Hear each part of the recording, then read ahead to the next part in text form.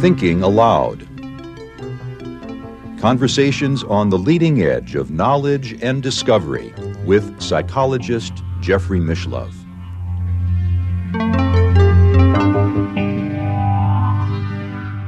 Hello and welcome. I'm Jeffrey Mishlove. Today we'll be exploring the life and philosophy of Baruch Spinoza, sometimes known as Benedict Spinoza, the 17th century rationalist philosopher. With me is Dr. Neil Grossman, Emeritus Associate Professor of Philosophy from the University of Illinois, Chicago campus. Dr. Grossman is the author of The Spirit of Spinoza, Healing the Mind. He is also author of Conversations with Socrates and Plato, How a Post-Materialist Social Order Can Solve the Problems of Modern Living and Help Ensure Our Survival.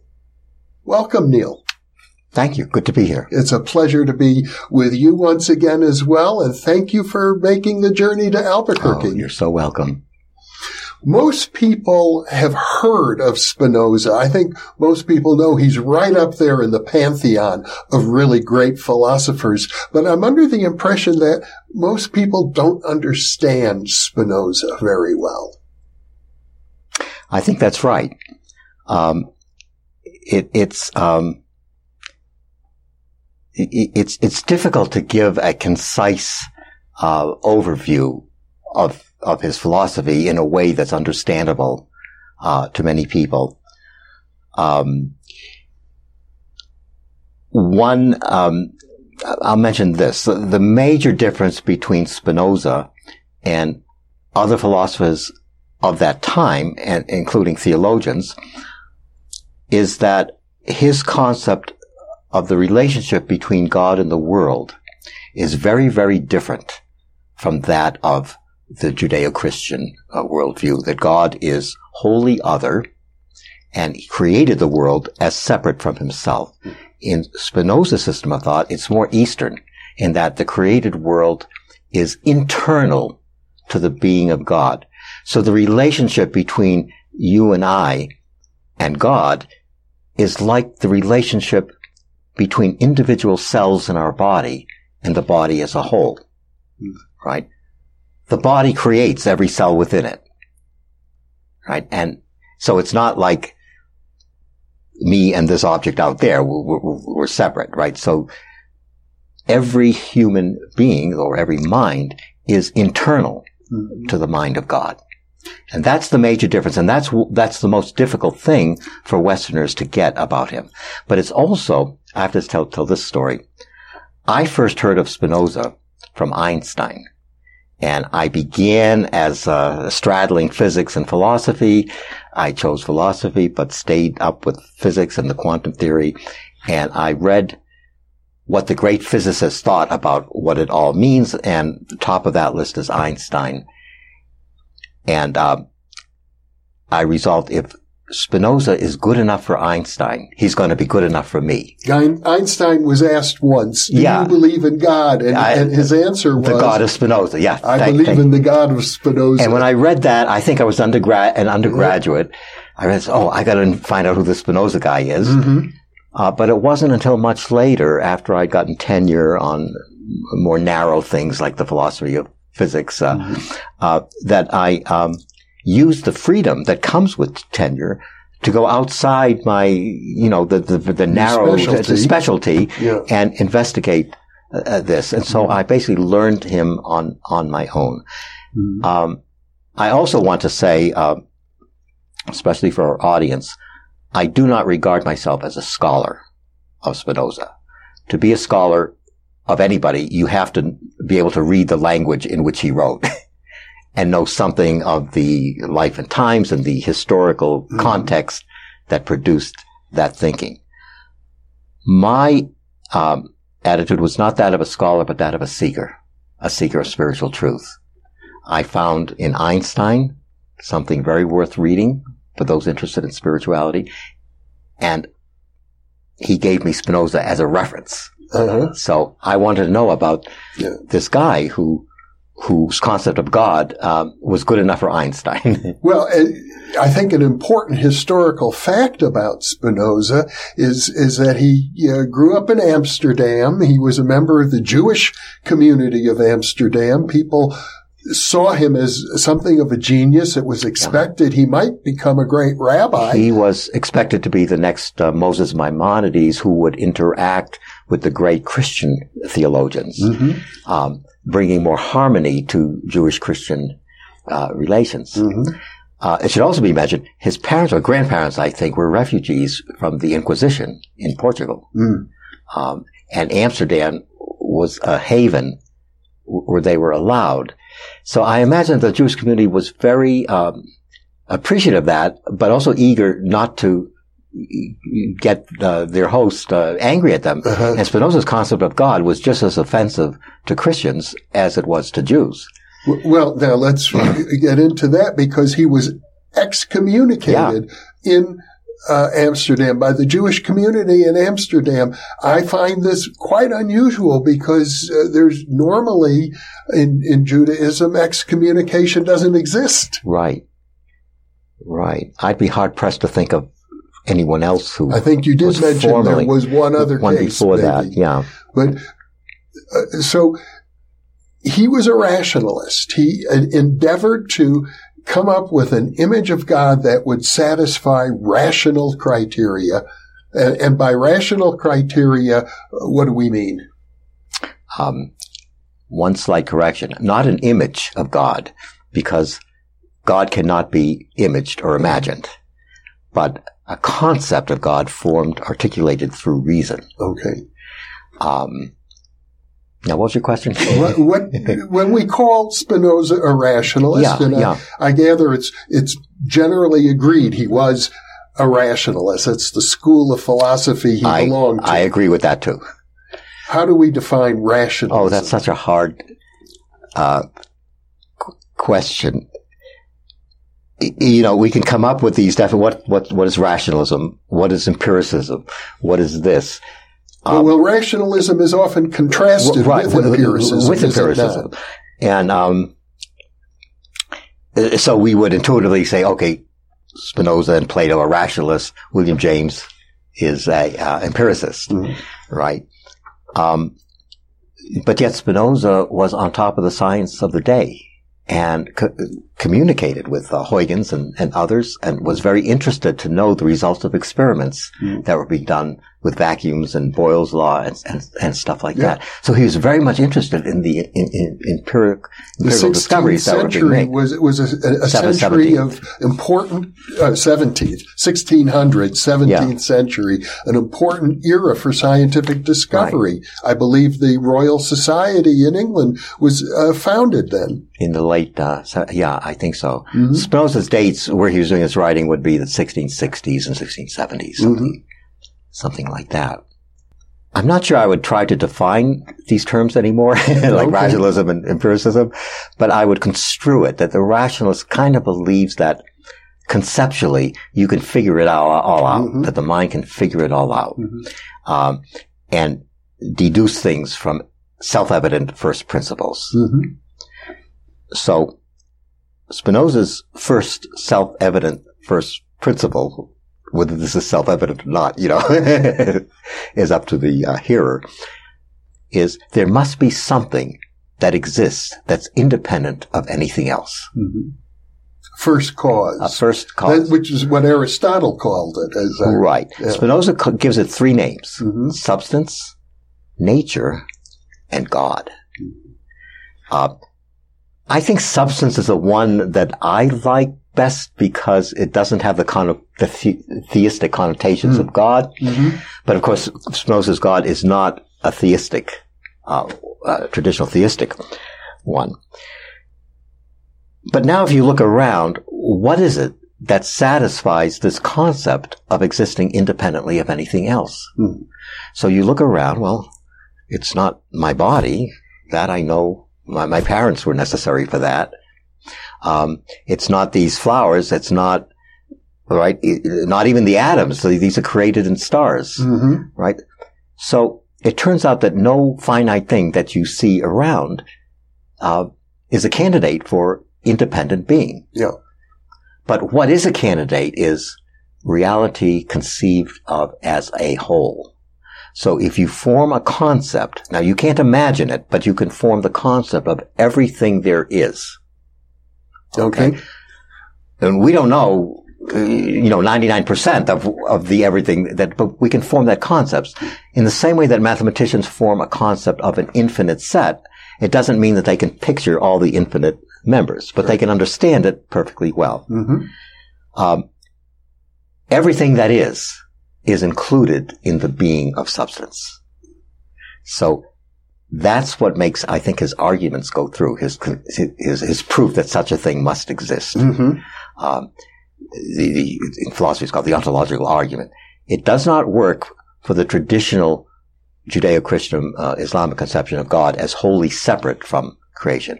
But I think it might work for the concept of God that's inclusive of everything that there is. Well, from the conventional Judeo-Christian religion, everything that is would have been dependent upon God, the Creator. Right. But there are two ways that something, to the human imagination, there are two ways that something can be, one thing can be dependent on another. If you planted and watered and then picked these roses, then these roses are dependent on you for their existence. Mm-hmm. Right? But that's a different kind of dependency than, say, your finger is dependent on you for its existence, or certain cells in your body are dependent on you. Yes. Right? That's a much more intimate relationship. Right. And that's how we're related to the divine being. Mm-hmm. Now, you can see right away that this gets into theological difficulties. The problem of evil, for example. God must be completely pure, right, free from evil, but we humans are not. So how can we who are evil be part of the divine being which isn't? Well, and how does Spinoza address that? It's to deny that evil exists.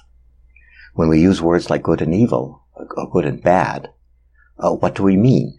So he gives them precise definitions in his system. I think I give this little analogy in the book.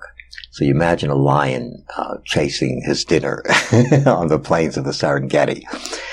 Is that good or bad? Well, when he gets the zebra, it's good for the lion and bad for the zebra. Right. Right?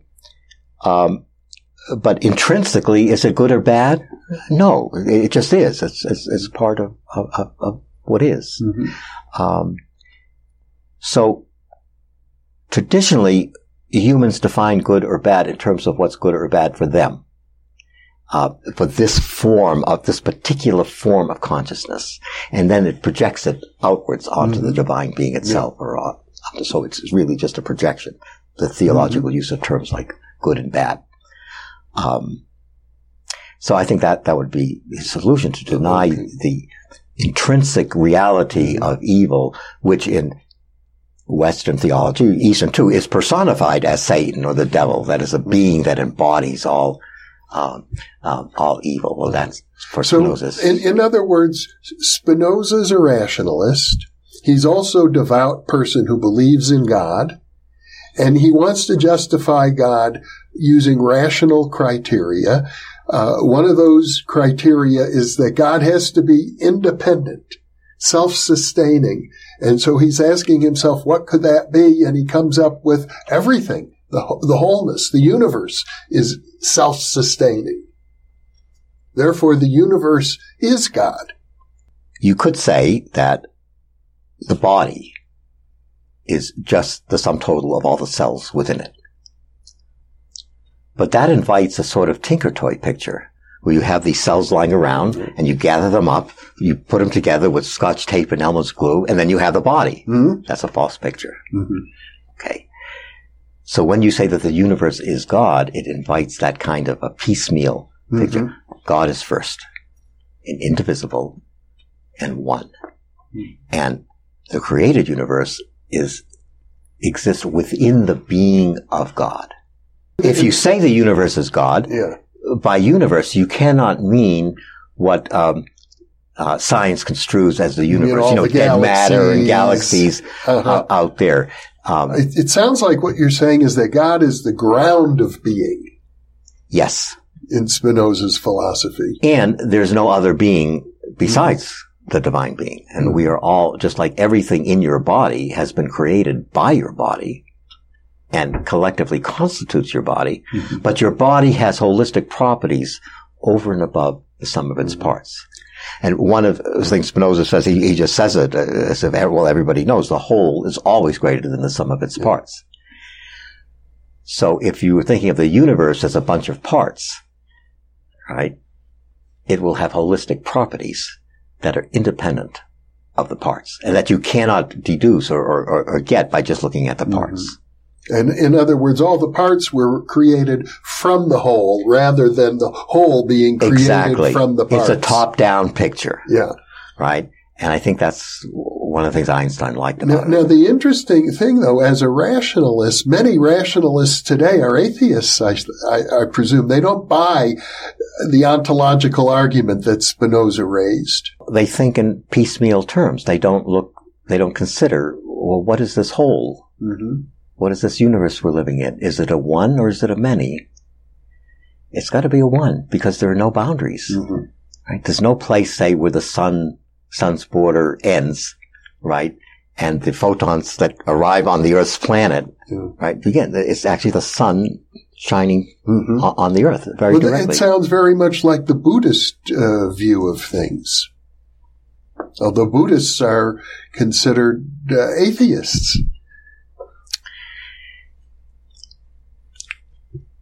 If you take that word, atheism, and look at it slowly, you'll see it is atheism, meaning negating theism, the view that by theism we mean that there's a God totally separate from the world, right, who's perfect unto himself, and that he creates the world which is wholly other than him. So when people accuse Spinoza of atheism, which I gather some do. Oh, many. They're correct. Especially back in his time. Yeah. But you know, when, it was around 1900, when Westerners, when Buddhism came to the United States, basically, Western theologians looked at it as an atheistic religion. Yeah. Because it did not have a concept of a personal deity that you could worship as something other than yourself. Okay, it embodied this holistic view of God, that everything that happens internal to the being, to the divine being. So Spinoza draws a lot of implications from this insight. Yeah. And this is where we get into your idea, your subtitle of your book, The Spirit of Spinoza, Healing the Mind. That you see Spinoza really as maybe the world's first great psychotherapist. Probably would want to give that title to Plato. I'm not sure though. But in Spinoza's writings, this is what people don't know, because scholars spend almost all their time on part one. His ethics is in 5 parts. And this is what we were talking about just now, the substance, the part-whole relationship. It's so fascinating, those ideas, that I can really understand why you wouldn't get past that. Yeah. But most of the ethics is on, we would consider therapy. It's on the human emotions, of the human bondage to the emotions. That's chapter 4, called On the Strength of the Emotions, how our emotions hold us back, or dispositions to behavior that are cultured into us from birth, hold us back and create deep unhappiness in us. And what can the mind do? So he has this view that this is the rationalist view, that there's a part of our mind, the intellect. Back then, the intellect had a slightly different meaning than it does now. And I once looked at Webster's The Big Thing. Yeah. Our department had a thing. I even brought it to class once. It showed when you look up intellect, it says translation of intellectus, and it goes down with a number of meanings. But one of the meanings, labeled archaic, is the intellect is the part of our mind that knows God. And that's what Spinoza meant when he used the phrase, the intellectual love of God. It's with that part of the mind with which we know God, which is a different part of the mind by which we have emotions, which we have perceptions, which we have memories. I think he might have felt with Plato that part of the mind we experience in pure mathematics. When we have no emotional attitude towards, wanting a theorem or proof to come out one way or the other. So it's just pure reason or pure intellect without any emotions, wanting it to come out one way or the other. So you're comparing Spinoza and Plato. I think they are the two great mystics of Western philosophy. Uh-huh. There are more, but they're not just as famous. I think the whole Neoplotinus, for example, and others. But yeah. And so you see, they're both mystics. They both have an interest in the cultivation of the human being. Yes. And it's interesting because you told me earlier Spinoza's chapter of human bondage was the basis for the title of the great novel by Somerset Maugham of Human Bondage. Yeah, that is. He drew upon Spinoza. That's right, and he points out, as every therapist knows, that people are in bondage to deep-rooted patterns of behavior and feeling inside. Yeah. And to what extent can we become free from that? And that was a question Spinoza's asked. Let me back up. Of course, the path of becoming free of one's emotions, so one is no longer in bondage of it. So that means somebody insults me and I don't feel anger anymore, right? That process is the beginning of a spiritual journey and culminates in what he calls the experience of knowing the union that in fact already exists between our mind and the mind of God. It's very profound. It would be like a cell in your body. I give this analogy somewhere. Let's suppose that the cells are consciousness, science fiction stuff. But let's suppose in some cells, their consciousness is truncated only on the surface of the cell. It does not know it's inside. It does not know that the DNA within it is the knowledge of the body. Right? The DNA contains the knowledge of the body, and that by accessing its DNA, right, it can come to know itself and know the union that already exists between itself and the body as a whole. But if it's identified with just the outer surface of it, that outer surface, it's got to live in constant fear because that outer surface is constantly and continuously being bent out of shape by interactions with other cells and nutrients and stuff that flows through the body.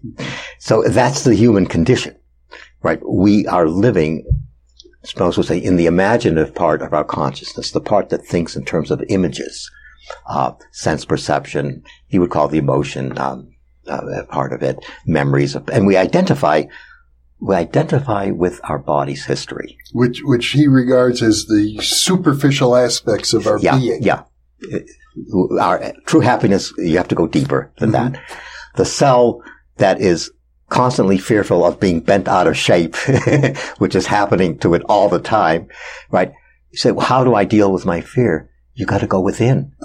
You got to go and find the DNA at the center of your being, which connects you not only with every other cell in this body, right, the interconnectedness of all things, but also with the body as a whole. Because you have within the DNA the directions for making the body. Of course, DNA was not a concept that Spinoza would have had. No. So how did he put it? There's a letter of Spinoza called, I look at, you can Google it, The Worm in the Blood. So he says, imagine a tiny worm living in the blood. And imagine that it's conscious of its surroundings and trying to figure it all out, right? Its immediate experience is just its interactions with things in its immediate environment. Another cell here, he calls it the blood and the lymph. He didn't know the details of it. He didn't know how good that example was. But that worm would form a mental image, assuming it was intelligent and articulate, based on its immediate experience. It would not have a concept of what's going on in remote parts of the body, parts of the body remote from it, nor would it have any understanding of the body as a whole.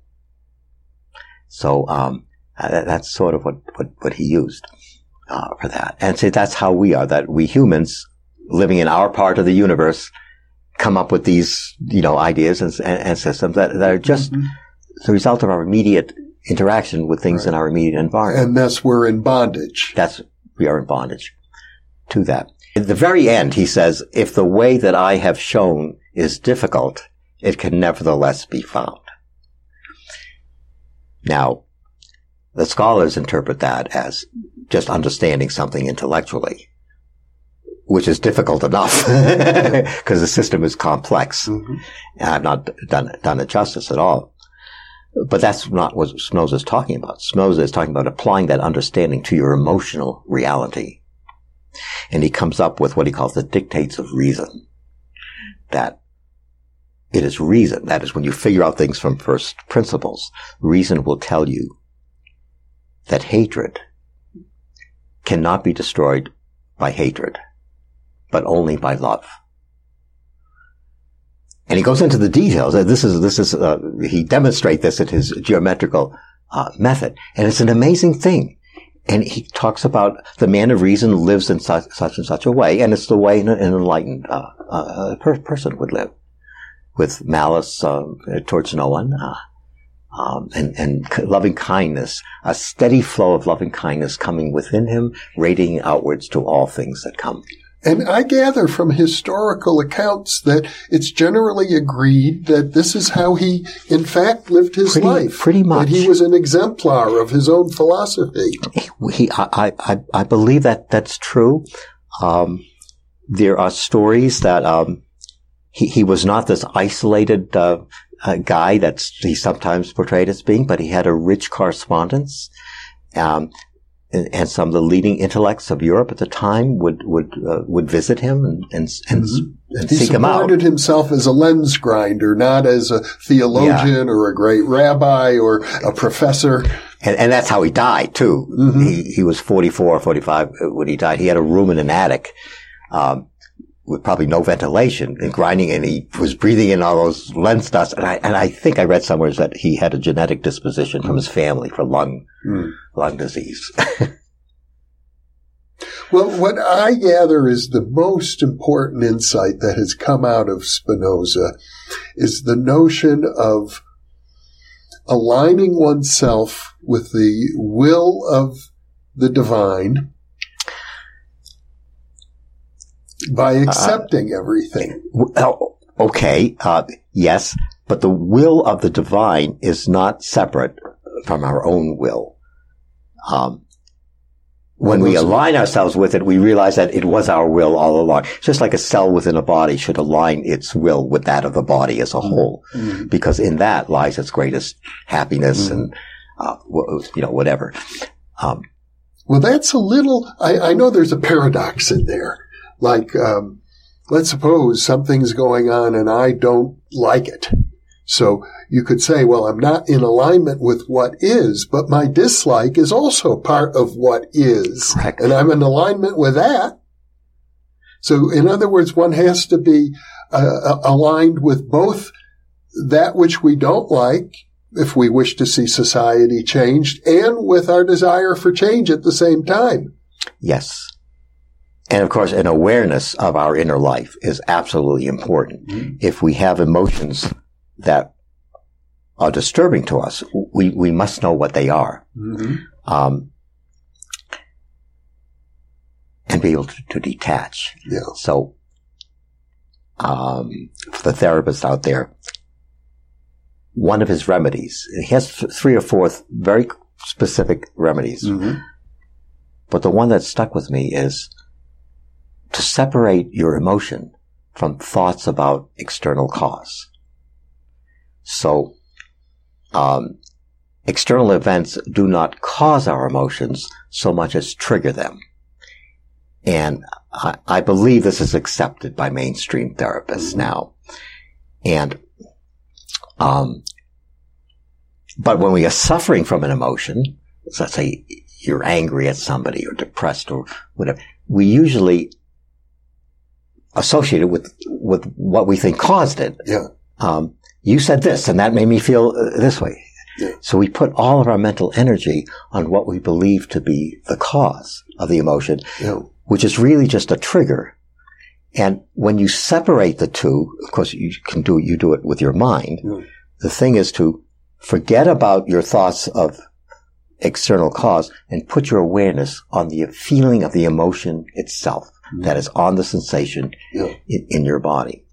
Which is why I think in my educational system, in my latest book, is when a child is experiencing emotional distress, the parent or teacher should not say, "Why are you unhappy?" or "Why are you angry?" but rather, "Where in your body are you having this feeling?" Right? In my own thinking, so much of what I'm reading and thinking, it comes together, and so I want to shift. So in the Course in Miracles, which I've told you I'm very much into. Yes, that's a big influence in your life these days. It's lately, it is that one of the things that we are never upset for the reason we think, because the reason we think will always be something outside of ourselves. Mm-hmm. So that could have come right out of Spinoza. It could have been. Yeah. Mm-hmm. We are always mistaken when we try to attribute the cause of a given. So he talks about what we believe is the cause rather than what is the cause. Mm-hmm. He also says whether a person, I can't believe I memorized this, whether a person exults or repents of any deed depends entirely on upbringing. On upbringing. And when I read this, I said, no, that can't be right. And this was maybe 30 years ago, or something like that. That was when I was studying Spinoza. There was on the news in some rural parts of Pakistan, I think, where a man and his son were in jail for murdering the daughter's sister. Mm-hmm. The daughter's sister had glanced, in their opinion, at some other male without their permission or whatever. Mm-hmm. And to save the purity of the family or whatever, they killed her. Yeah. And they asked... Honor killing. Honor killing. Yeah, honor killing. I should have just said, it doesn't have to be, it can be anywhere. Yeah. The honor killing. And they asked them, well, how do you feel? And I forget, one of them said, both good and bad at the same time. I feel very bad that she brought dishonor to the family by flirting with whoever, but I feel good that we have preserved our honor by killing her. Mm. Now, if those people had been raised, I don't know, in a different culture, right, or a less a fundamentalist culture, and they killed a family member, they'd be repenting for it. But instead, these people were exulting in having murdered a daughter's sister. Mm. And that brought home Spinoza's point that whether we exult or repent of any past deed depends upon our upbringing. Mm-hmm. So he's suggesting neither exult nor repent? Or do the upbringing differently. The exercise that you provide in your book, and I think you have about over 20 exercises. I think about 28 or 29. Derived directly from Spinoza's writings. The one that it really impressed me is the notion that if you divide the world into people you like and approve of and people you dislike, even hate and disapprove of, that most of us do. We divide the world into still do it good and evil, or that, things that are positive, things that are negative. We live in a dualistic world, but then realize that all the people that you disapprove of and even hate, actually at a deeper level you love, because you are part of the divine, and the divine loves everything. Yes. Well, maybe yes and no. Well, that's the point, isn't it? Yeah, there's always, on the one hand... it's not as if at a different level you don't feel animosity, even hatred. Right. I mean, we're taught to hate the devil, for example. We're taught to hate Hitler. We're taught to hate tyrants. But at a deeper level, we love everything. We embrace everything because of our divine nature. And you and I have both heard stories from near-death experiencers, where someone who played a role, a negative role in their life, in the near-death experience conditions, they realized that this was all planned. That soul, that this deep love between the two souls that manifested as adversaries in this life.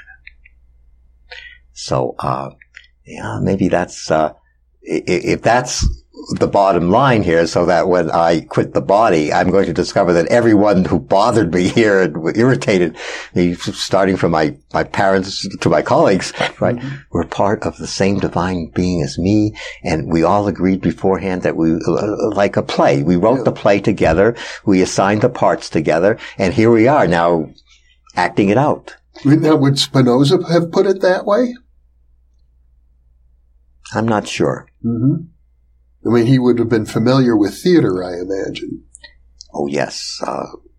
Yeah, who wasn't? But I put it that way, that we are like amnesiac actors who, while playing our role, have forgotten that we are actors playing the role and think that we really are the role that we are playing. And you derive that from the reports of near-death experiences. Oh, yes. I will not deny that studying the near-death experience has shaped and structured and helped my understandings of both Plato and Spinoza. And in fact, when I first read Moody's book in the 70s, Raymond Moody's Life After Life, I'm reading it, and I had the same academic, this is hokey stuff, I was suspicious and skeptical. But when I started reading the reports that he was citing, because I had been influenced by Houston Smith and taken courses on the Upanishads and Bhagavad Gita, and even Western mysticism, I could see that they were the same kind of thing, that the near-death experience was saying the same thing. This is early in your career when you were really a specialist in the philosophy of science. And especially the quantum theory. The sort of late 70s. And because I could see that the near-death experience reports, they were saying the same thing, different ways, that the mystics have been saying in all traditions for thousands of years. So I was able to say, well, this is of this kind. And I think that made it easier for me than many psychologists and other philosophers who were not familiar with the mystical literature. Well, was Spinoza a mystic, would you say? Oh, yeah. Oh, yeah. Look, he talks about his purpose in writing is to enable us to experience, what's the word? Well, talks about the knowledge of the union that exists between our mind and the mind of God. But by knowledge here, he does not mean propositional knowledge that something is the case. That's the kind of knowledge that reason can uncover. But he means the direct experience. So, I read an interview with some doctor some years ago, some cardiologist who was, I don't know if it was Bruce or Pym, who was studying the near-death experience, and was asked, do you believe it's real?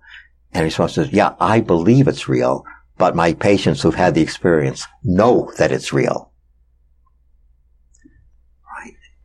Now, he believes that it's real based on his investigations, on reason, talking to a lot of NDEers, but the NDEers know that it's real based on direct and immediate experience. And Spinoza emphasized the knowing. The knowing. And well, he's a different system, but that's actually Plato's distinction between belief and knowledge in his system. In Spinoza's system, the epistemology is a little different, but you can map one onto the other. I mean, Spinoza is not necessarily thought of as a Platonist. No. And in fact, his one or two comments on Plato are somewhat negative. And I'm just wondering, he probably could not read Greek. He would read Latin, and could be the translations he had were not very good. Who would have translated it? It might have been church folks, right? So his image of Plato would not have been a very accurate one. I think. I don't really know.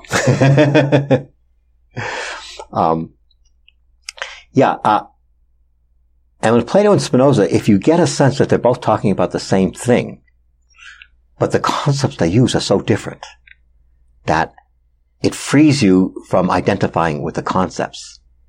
And you're able, or at least I was able to go just a little bit further than just because here you can describe it this way, you can describe it that way. So you're not just limited by just one description. You know, in your other book, Conversations with Socrates and Plato, you have a very interesting dialogue between Plato and Spinoza, in which, if I recall correctly, Spinoza has a tendency to want to describe abstract, non-physical reality and somehow using literal language, whereas Plato would use metaphorical language. I think that's generally true.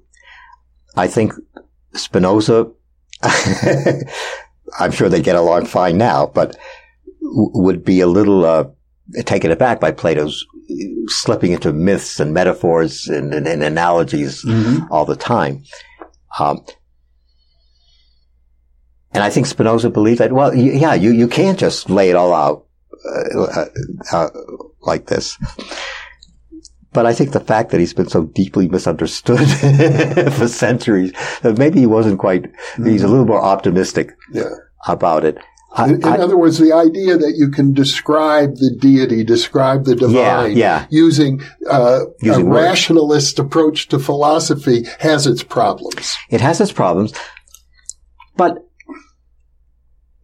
you can make a certain progress. For example, conceptually, everybody can understand the different kind of relationship that your cell has to your body is different from the relationship that these flowers have to your body, right? And we can say that Spinoza's concept of God is the former, that the individual created things are like cells in the body. Of God. Everybody can get that. That's what he got excommunicated about. Probably some other things too. But you can see how radical that idea is. Not in Eastern thought, but in Western thought. Very different than the allegory of the cave in Plato. Yeah. And then, later when I started looking at systems of his contemporaries or successors, Leibniz and Kant,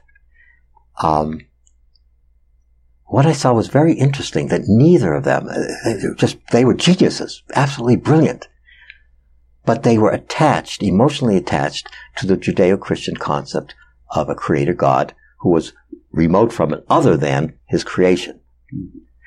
And if you, especially in Leibniz's system, it collapses into Spinozism if you give up his concept of a God that stands above his creation and imagines all the possible worlds that could be and then creates the best. Your interest in Spinoza is really as a spiritual inspiration. Something like that. When I was studying the quantum theory, I wanted to know what those great minds that conceived the theory, what did they think about what is it all about? What is the meaning of life, basically? And, of course, I found their writings very inspired because they were all open to a holistic, and even spiritual, world. The founders of quantum physics, almost to a man, had a deep interest in mysticism. Yeah. And, there are exceptions. This is not, there are always exceptions to every rule. But on the whole, and that I found very, very inspiring, in my seeking. And so I identified more as a seeker than as a scholar, which I suppose made me the oddball of the department for 40 years. In some ways, I look at all the isms as maps, as guides for living. And Spinoza explicitly said that my purpose in writing is to take the reader by the hand, as it were, and lead him to the knowledge of his own divinity. This is a spiritual teacher writing. Others at the time just wanted to lay out a system of beliefs, a system of concepts that they thought could describe everything. They had no concept of experiencing the divine directly. And they probably found that very troubling in Spinoza's system. Nice. When I began studying Spinoza, I was also in therapy, myself, group therapy, and dating a therapist. I was told by therapists and others that I was a typical intellectual male, dead from the neck down. Right? If somebody said, well, how do you feel about that, Neil? Or what are you feeling about that? I would say, give some thought or some judgment rather than a feeling in my body.